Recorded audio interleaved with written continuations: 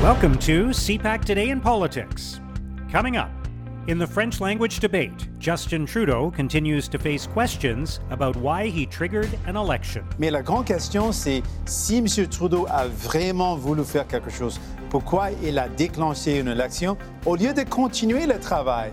C'est complètement inacceptable et les gens ne peuvent pas croire à M. Trudeau. Erin O'Toole is pressured on his plan to scrap $10 a day childcare. The Quebec childcare issue is quite an important one in the province.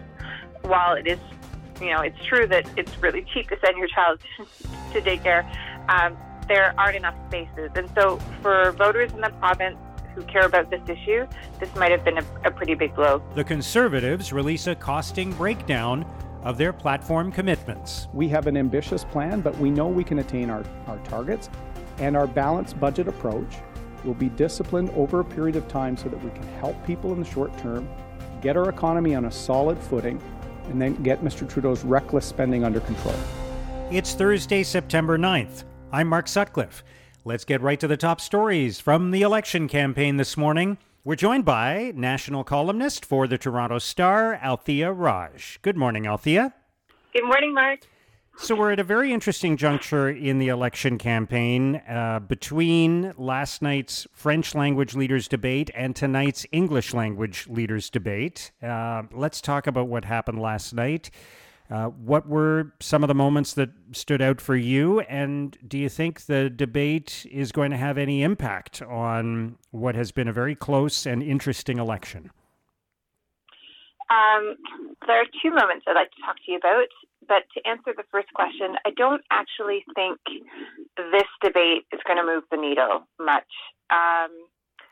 The TVA debate from last week exposed a lot of weaknesses in Erin O'Toole's policy planks. There were these kind of awkward moments of silence where the Prime Minister was going after Erin O'Toole on private health care, and Mr. O'Toole kind of looked downwards and didn't respond and really refused to answer pointed questions. And then, of course, we had towards the end of that debate, Justin Trudeau going hard at Erin O'Toole on gun control and what was on page 90 of his platform, and then Mr. O'Toole declaring that page 90 was not his position, that he supported a ban, and then that led to 5 days of questioning. There was no such moment in last night's consortium debate, the French language debate organized by the Leaders' Commission, Debate Commission. Yeah. There were two moments. One, when Justin Trudeau went after Erin O'Toole over childcare. Yeah. So the Conservatives have been really cagey up until this point. Mr. O'Toole has refused to answer the question about whether or not he was going to abide by an agreement that Trudeau and François Legault, the Premier of Quebec, had signed just this August, where Ottawa was committing to send $6 billion to the province over 5 years with no strings attached. Supposed to be for childcare, but Legault argues Quebec already spends $2.7 billion a year on childcare. Childcare, on average, is $8.50, whereas the federal Liberal plan, is $10, or that's the goal. So that they might move the money around, but it's supposed to be about childcare. Mr. O'Toole, who's made his campaign in Quebec, you're closely tied to, I'm going to sit down with François Legault and I'm going to basically do whatever the Premier of Quebec asks me to do, really hitching his wagon to Mr. Legault, declared in the Conservative Party's costing, which was also released yesterday, late, 2 hours before the French language debate, the money was missing. So it was the first admission from the Conservatives that they actually have no plan to give Mr. Legault that money beyond the money that's just budgeted for this year. So there was a heated moment where Justin Trudeau said that Erin O'Toole's plan on childcare is going to do nothing for Quebecers, that he didn't understand even the plan and Quebecers, because he should know that sending tax credits to those who are most vulnerable, families who are most vulnerable in Quebec, would make no difference because those families do not pay for childcare, don't pay taxes. and that the plan would do nothing to create more spaces, and his plan was going to create 37,000 spaces in Quebec. So the Quebec childcare issue is quite an important one in the province. While it is, it's true that it's really cheap to send your child to daycare, there aren't enough spaces. And so for voters in the province who care about this issue, this might have been a pretty big blow. The second kind of really interesting part of the debate was between Justin Trudeau and François Legault. And it was about the question of identity. Yves-François Blanchet. Yeah, the Bloc Québécois leader. Yeah. It was a question about burning books in an Ontario Francophone school that had been undertaken by those there in the spirit of reconciliation. And the debate turned away from the burning of books and more about who speaks for Quebec.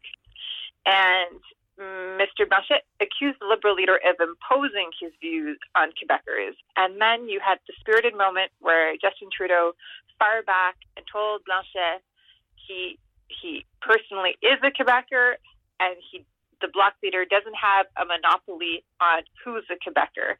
Now, this may not mean a lot to people listening outside of the province, but the Bloc's entire messaging is, I'm a Quebecer. Their signs say Quebecer with the picture of their candidate. So it's not just that, Blanchet thinks his role is to defend the interest of Quebec, but Mr. Trudeau was making the point, Quebecers come in all different shapes and sizes with different viewpoints, and you don't have a monopoly on this. And it was probably the most intense moment in last night's debate. But that being said, I don't think this is going to move the needle. I don't think Mr. Trudeau did what he needed to do, but I don't think he hurt himself. I don't think anybody hurt themselves. Right. Mr. Trudeau really needed to, I think, dig deep on Erin O'Toole and convince progressive voters this is a scary man, and that New Democrats, who are people who think they're going to vote for the NDP, should reconsider and vote Liberal. And I don't think that case was made last night. I actually think Mr. Singh did far better in this French debate than last French debate. He came with some snazzy one-liners, but he was also prepared for a fight, and he seemed to have his attention squarely focused on Justin Trudeau. And then lastly, I'll just say that Ms. Paul, who is her first appearance at the debate, and first time I think leaving her riding during this election campaign, she was at a disadvantage. The debate is happening quite quickly in French.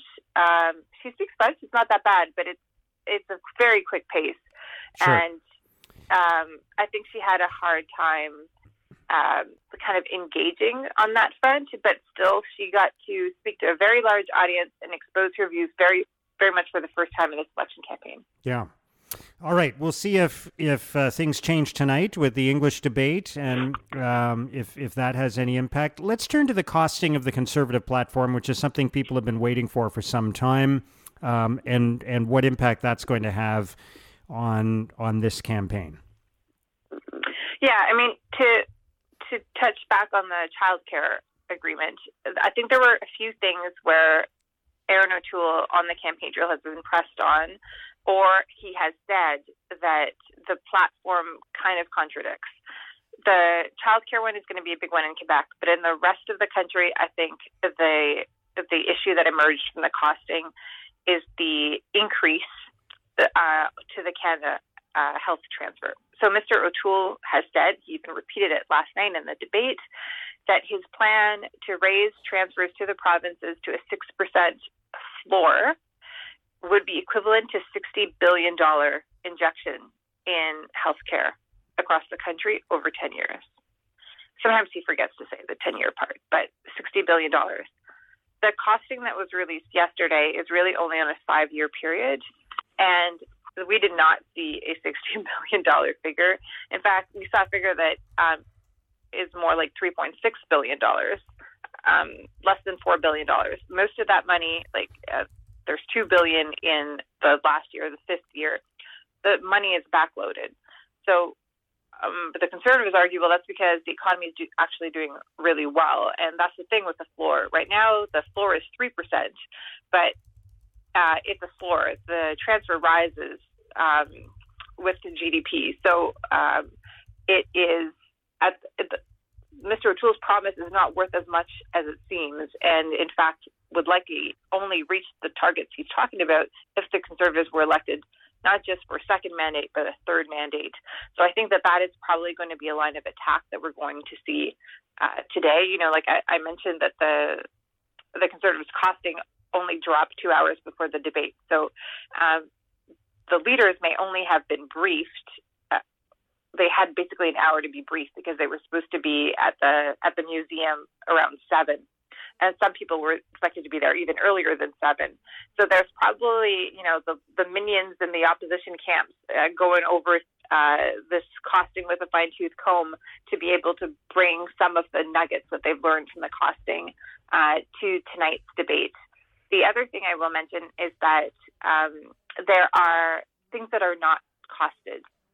So while the vast majority of the big-ticket items in the Conservative platform are costed, there are things like the Conservatives plan to have those personal savings account on their for their climate plan. That isn't costed. So they acknowledge that there are things in their platform that they've suggested they think are not going to be huge costs that are missing from the envelope. But I mean, basically, the headline coming out from the Conservative platform, they plan to spend $50 billion. They mostly are on the same deficit control track. They are not using for this costing that 3% year-over-year growth that was in their platform. They're using the PBO's numbers. And so they say that if the economy performs better than they expect, frankly, if the economy performs as well as they expect using the measures in their platform, their economic measures like tax cuts and investments in businesses, for example, then they might be able to get back to balance earlier than in 10 years.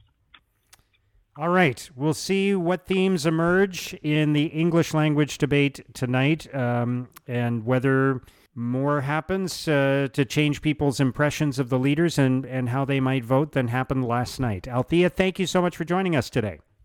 Thank you very much, Mark. Have a great day. That's Toronto Star national columnist Althea Raj.